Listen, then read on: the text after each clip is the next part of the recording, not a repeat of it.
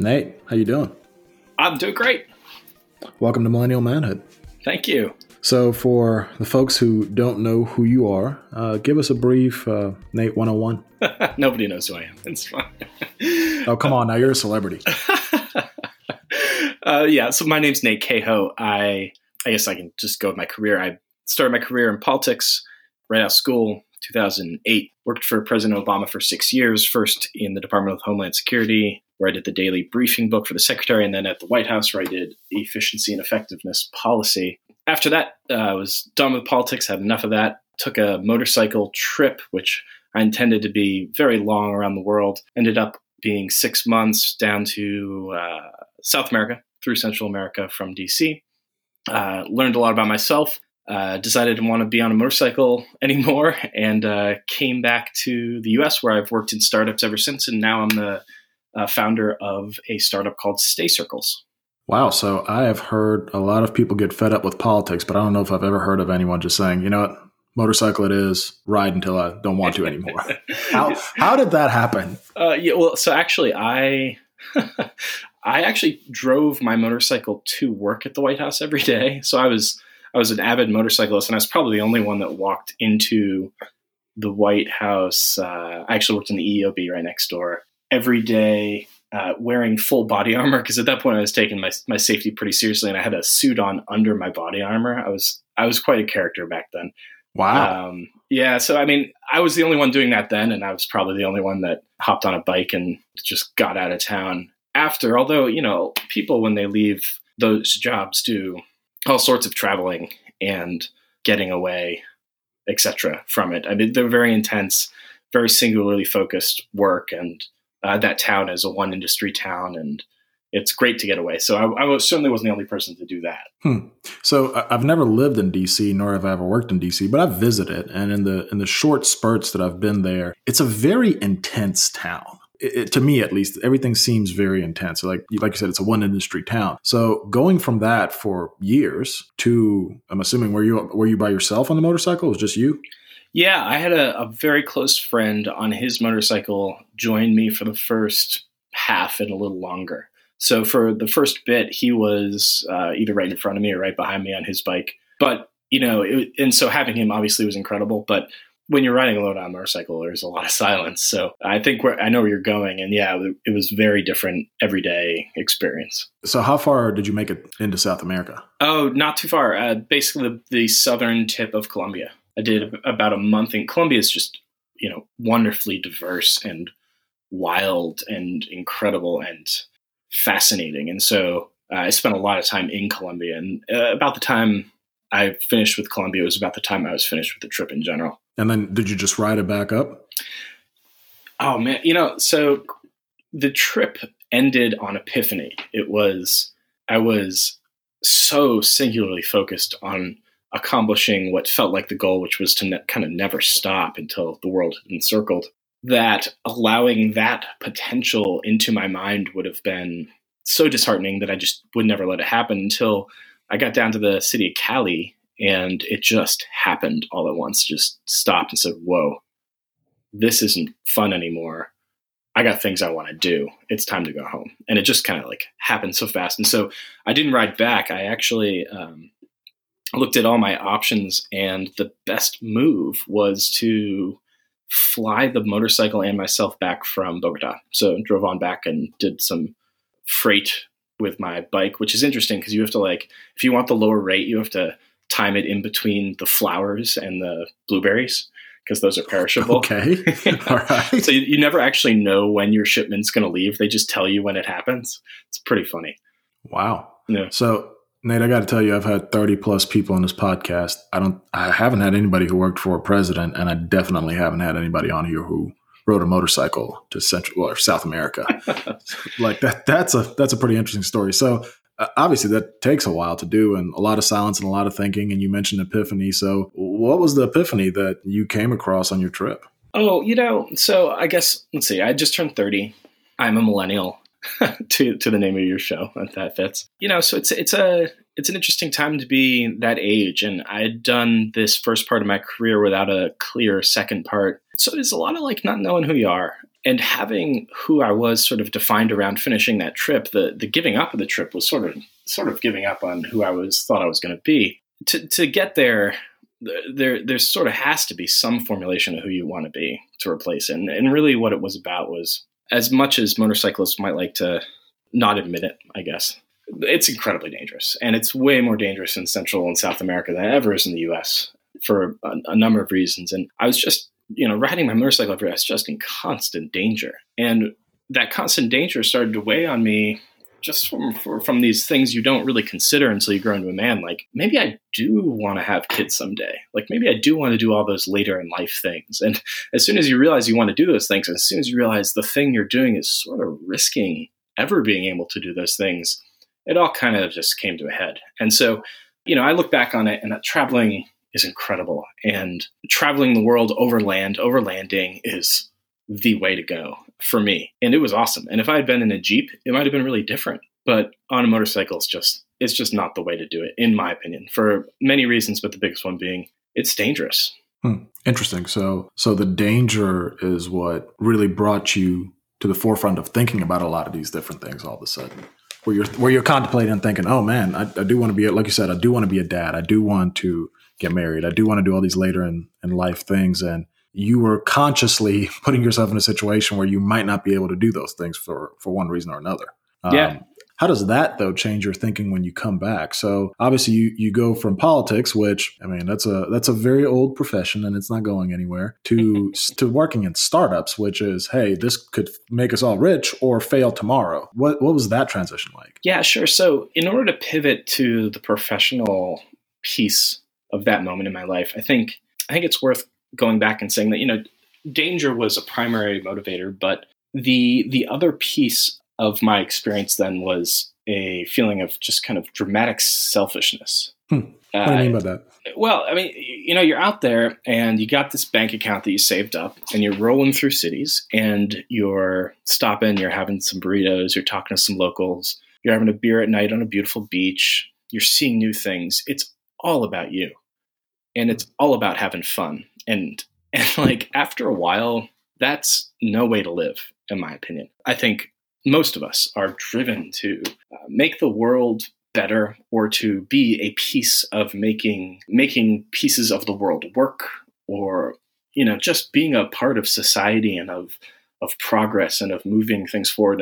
And, so much of the way I thought about the first part of my career in politics was successful in that way. I was proud of who I worked for. I was proud of what we did. And I was making the world better by working for him and working in our government. And so, there was none of that in the trip. And so, circling back to your question, I think finding a way to make an impact with my life and to make my career meaningful was important. Is important as the rest of my career. And so, so I came back and I learned a ton in working for a number of startups, and very quickly came up with the idea for Stay Circles, and that's been my whole life since. And I, from that perspective, I'm thrilled with what I think Stay Circles will do, because it fulfills that need.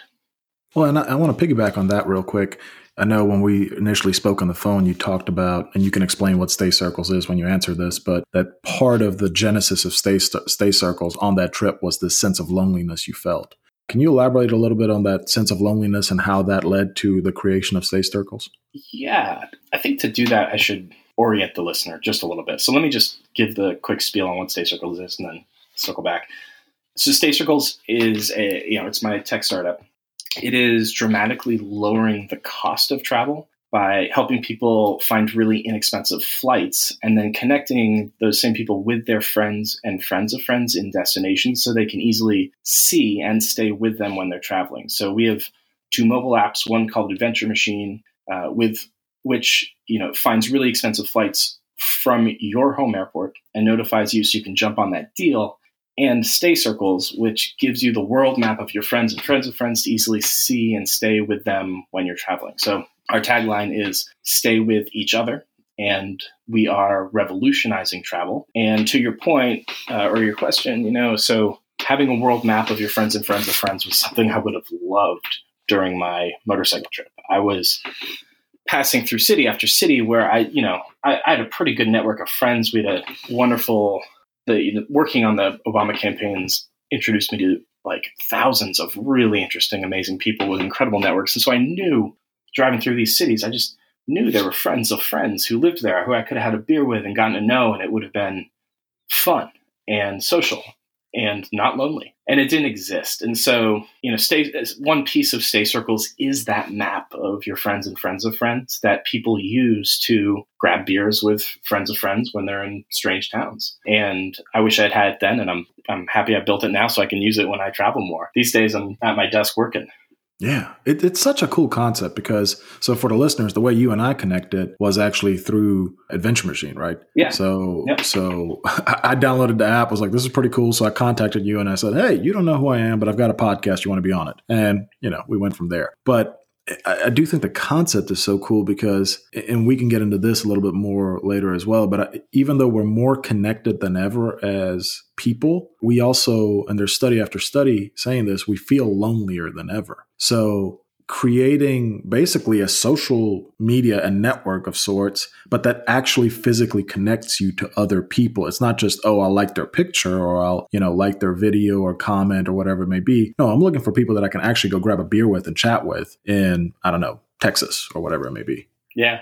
Yeah. Exactly. I think anyone listening has got to, if they're honest with themselves, recognize the loneliness that social media can create. We all look at those pictures and say, man, I wish I had been there, or these people look really cool. I wish I was friends with them, or why am I sitting at home right now when I could be out doing what these awesome people are doing? I mean, in my opinion, Instagram is entirely built on FOMO, fear of being left out. So yeah, I mean, duh, it's not healthy. And so what Stay Circles does is it at least helps you figure out the geography of the social connections that really matter to you. And geography is the piece. I mean, if you don't have geography, if the bar is not around the corner, you're probably not going to go there 3 nights a week and see your friends. Yeah. And so, yeah. Well, and when you think about it, you are a quote older millennial. Yeah. You're on that. Right on the edge. Yeah. And we talked about this. You have a very vivid memory of life before the internet. You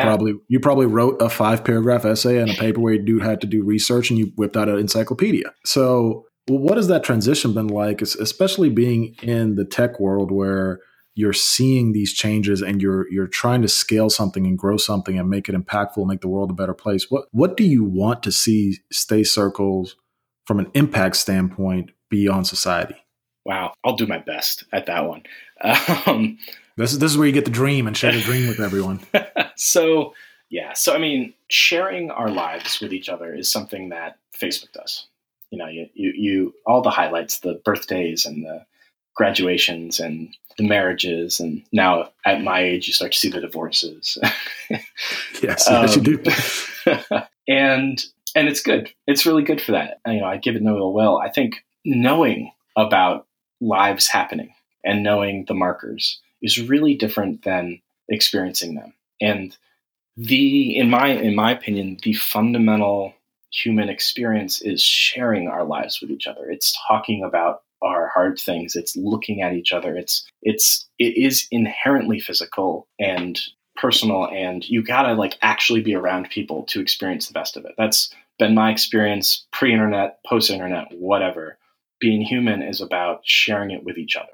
So I think everyone knows that, even if you are 16 years old and you've only known a life with the internet and with Snapchat, you still know that's true. And you'll know it more and more as you get older. So Stay Circles lets you more easily tune the logistics of your life around people. So when I'm going up to New Hampshire to see my mom, I'll open up my map and I'll figure out 2 or 3 friends along the way, and I'll just schedule coffee with them. And bam, I've had 3 coffees with 3 people from different points in my life, up and down from New Jersey to New Hampshire, the 6-hour drive.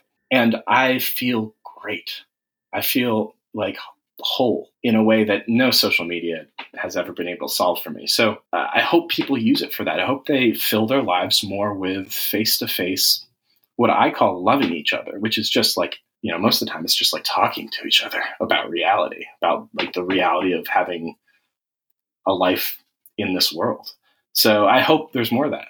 I love that. And I think that's such an admirable objective too, just because we are losing that face-to-face connection. And it actually, as you were giving that example of you going to visit your mom, I'm thinking, I drove to Knoxville today and I was actually talking to my wife and it was for business. And I said, well, I'm going to go to dinner. And she said, by yourself? And I said, yeah, by myself. She said, why? And I said, I don't think I've got any friends left in Knoxville from college, quite frankly. And when I really think about it, yeah, I do. Somebody's here. Like I can almost guarantee it that I could go grab dinner with somebody else. But the effort and energy that I thought about it would take to find somebody almost didn't seem worth it.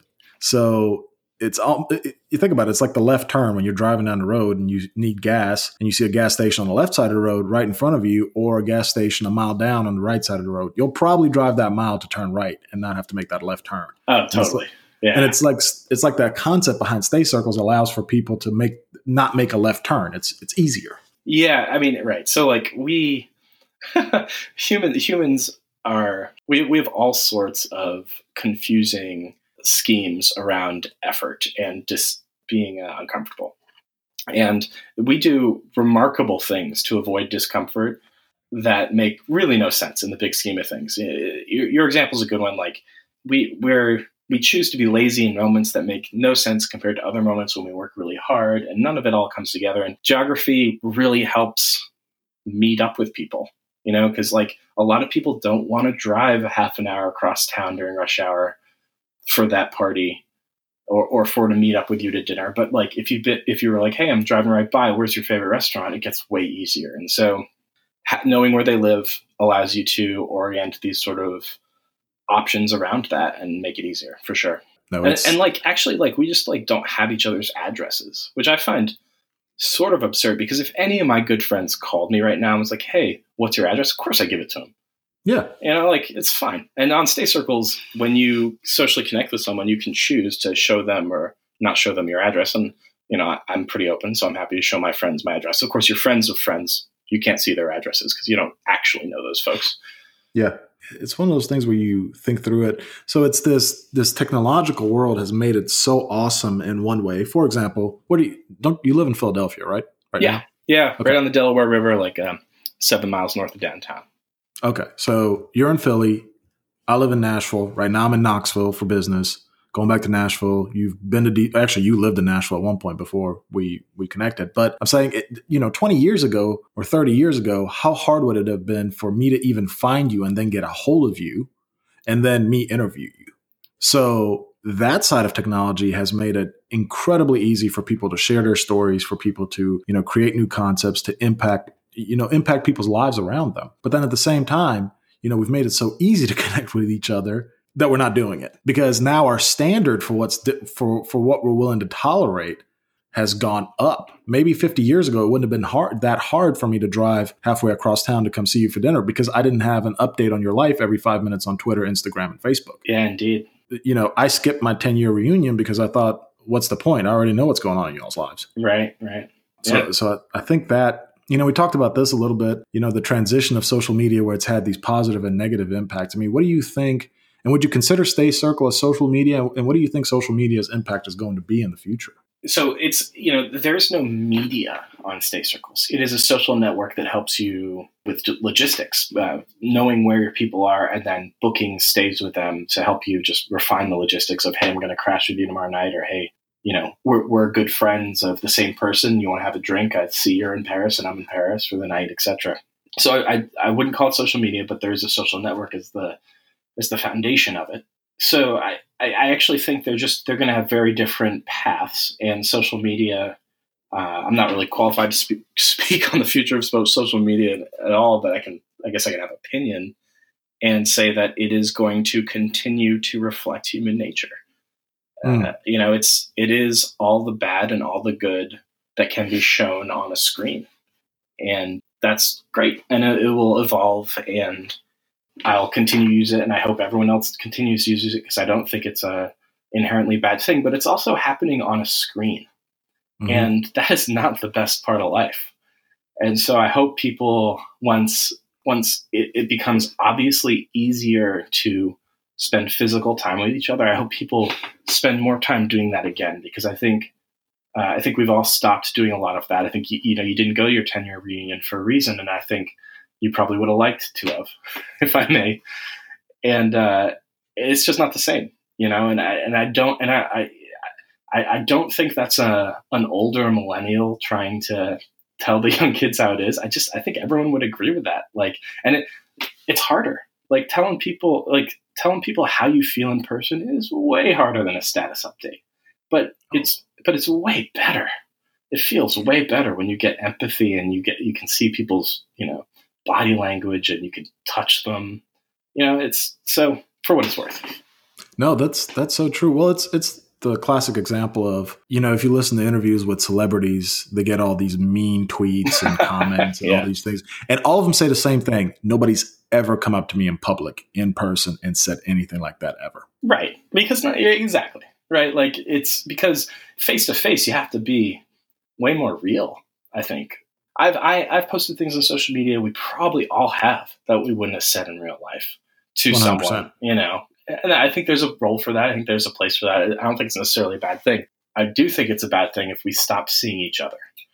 And so I hope Stay Circles can help with that. So when did you launch Stay Circles? We've been so I've been building it for a few years now, but it's taken some time to figure out who our first customers are and who our first users really are. And so we launched Adventure Machine around the understanding, finally getting the understanding of who they are, 2, 3, now 4 months ago.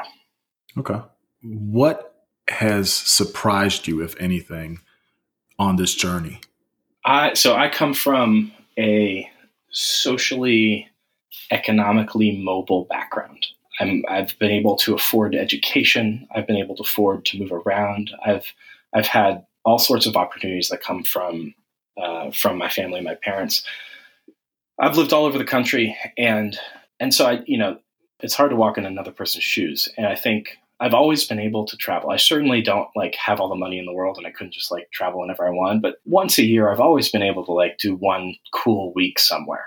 I've always been able to pull that off. And I think once we launched Adventure Machine, and I started talking to the people who were most excited about it, because they're the ones that were happy to write us and tell us how happy they were that Adventure Machine existed. What was profound to me was realizing that those folks are from less economically and socially mobile backgrounds, and that what Adventure Machine and Stay Circles was really doing was giving them their first breath of dreaming of traveling for the first time. It was actually available to them for the first time to start to imagine that they could do that. And given traveling the world is a love of mine, to talk to people who were just feeling that for the first time, that I don't want to use the word hope, but that excitement of it being possible, that was an amazing feeling for me. It continues to be an amazing feeling, and it continues to be a big part of what we're doing with this company, because the people that feel that way, people that are in that scenario in their economic lives, are most of the people. And I hope that most of the people get to see the world. I love that answer so much.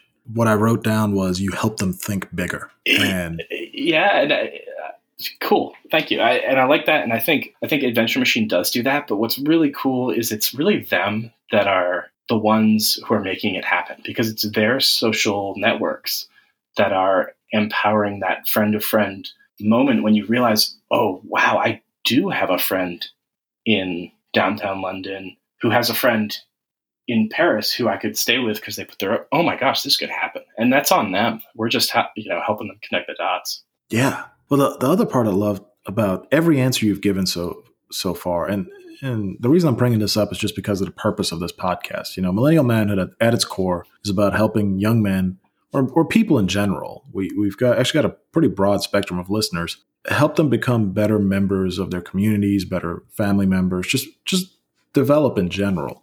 And what I've loved about every single one of your answers, when you talk and that passion comes out about what you're truly trying to achieve, it's not about you. Every answer has been other focused. And I think that's very powerful, because, when people think of the entrepreneur starting a company, starting a business, you're envisioning Mr. Monopoly. Okay. That's what at least in the culture when you watch a movie, think Wolf of Wall Street or something along those lines. Sure.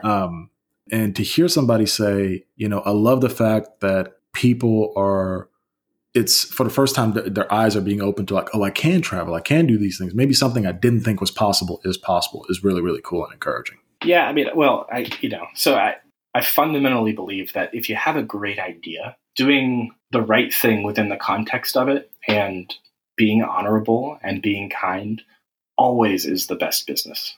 And I think this is a great idea. And so making it have social impact, because we've talked a lot about the social impact of Stay Circle. So making its social impact inherently positive and as good as it can be is good business, and it's good for the world. And I'm proud to keep it focused that way. I love it. Well, let me ask you this. The podcast is called Millennial Manhood, and just, development of young men. Sure. When you look at yourself, maybe as you were going through your quarter life crisis, driving down to Colombia to now, what are some of the biggest changes you found in yourself as a man? So I think one of the consequences of being an older millennial is I have lived through and remember a lot of our culture in this country, which today is now considered immoral, frankly. And so I think watching those changes happen so quickly. When I was in high school, using gay as a derogatory slur was super common, and I was guilty of it. And I like to think that I recognized that early. Actually, my very good friend who was on that motorcycle trip with me, we both had our first close gay friend in college and immediately recognized the problem with that vernacular, which was, by the way, it gets baked into you after years of being young and hearing that. And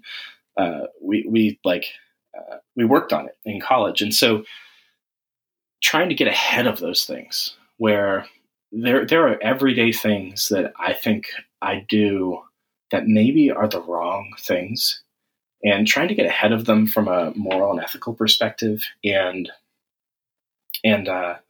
change behavior for the better before it's obvious, before all of society or our culture accept that as like an obvious bad idea. And I think the Me Too movement has been really helpful to my moral makeup.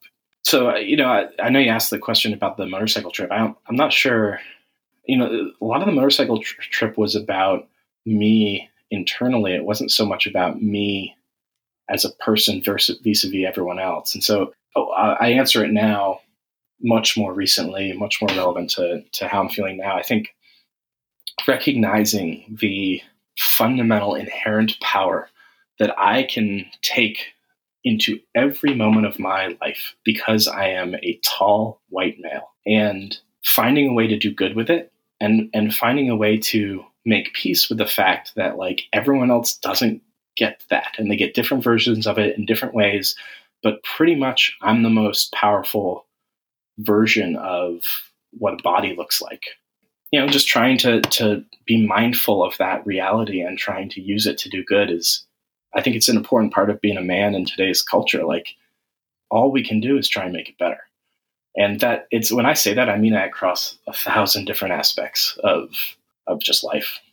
So interesting what you mentioned about the physical aspect of it. So as a tall white male myself, I had a couple people call me and it wasn't in a negative way. They were just saying, oh, when I first met you, I was so intimidated. And that was pretty shocking to me because it happened it was like 3 or 4 instances in a couple of weeks where it happened. And it really struck me because I thought to myself, one, I don't think I'm intimidating. At least I would like to think I'm not.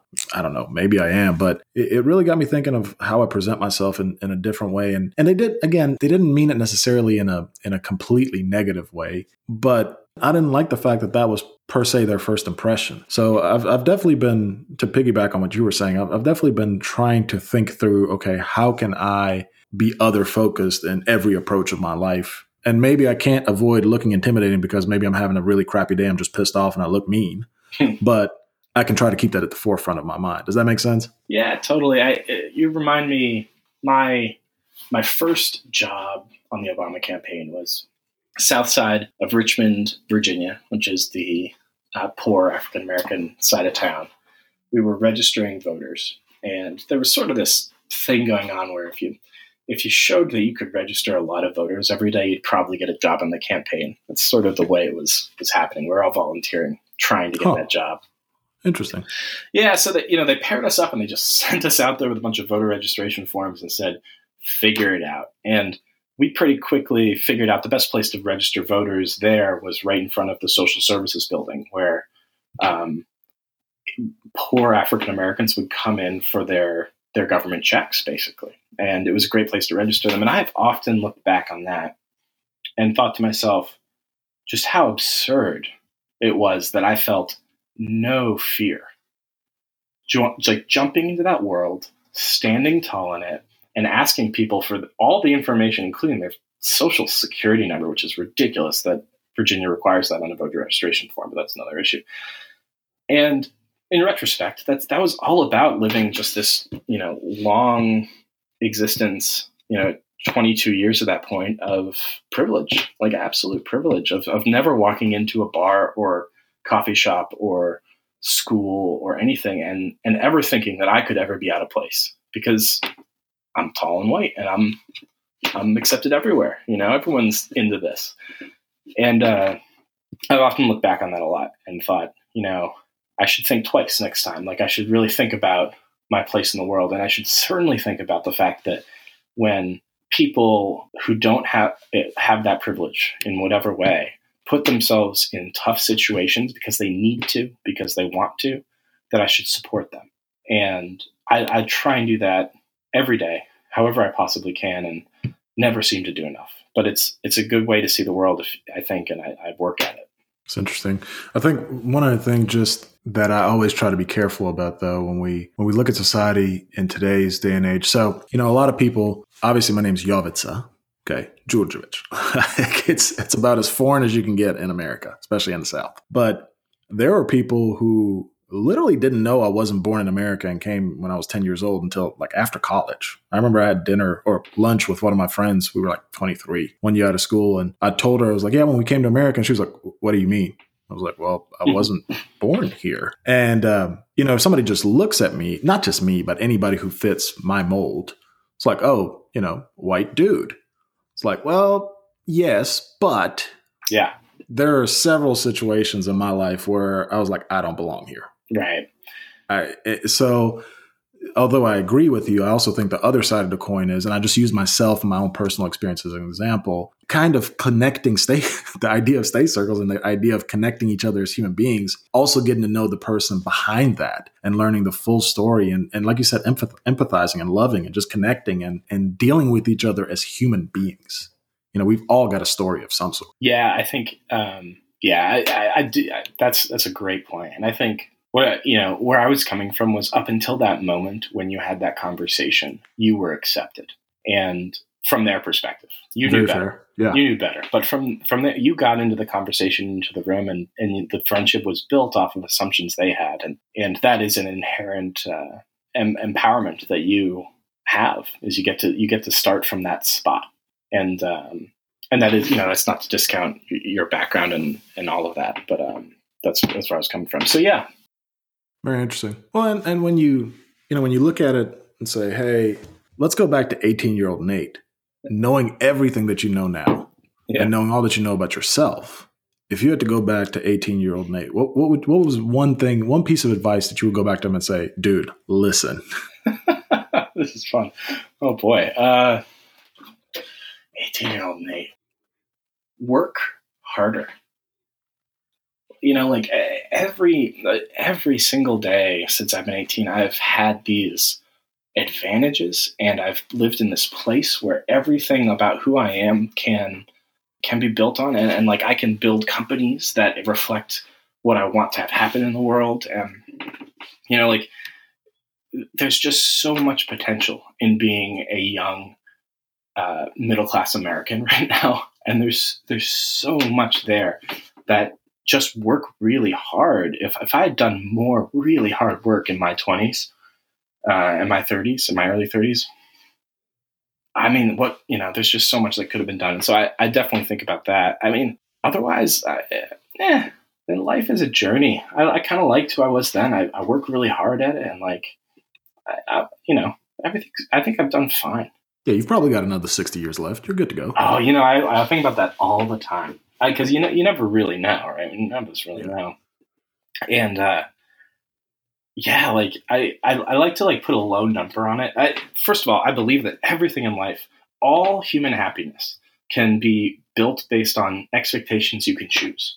So that's so good. I just, this is a core belief of mine, and it's always ridiculous to have core beliefs because they're never perfect. But like just set your expectations, and you will be happy. And so I expect 70 years. I'm going for 70 solid, and if I get more than 70, it's bonus.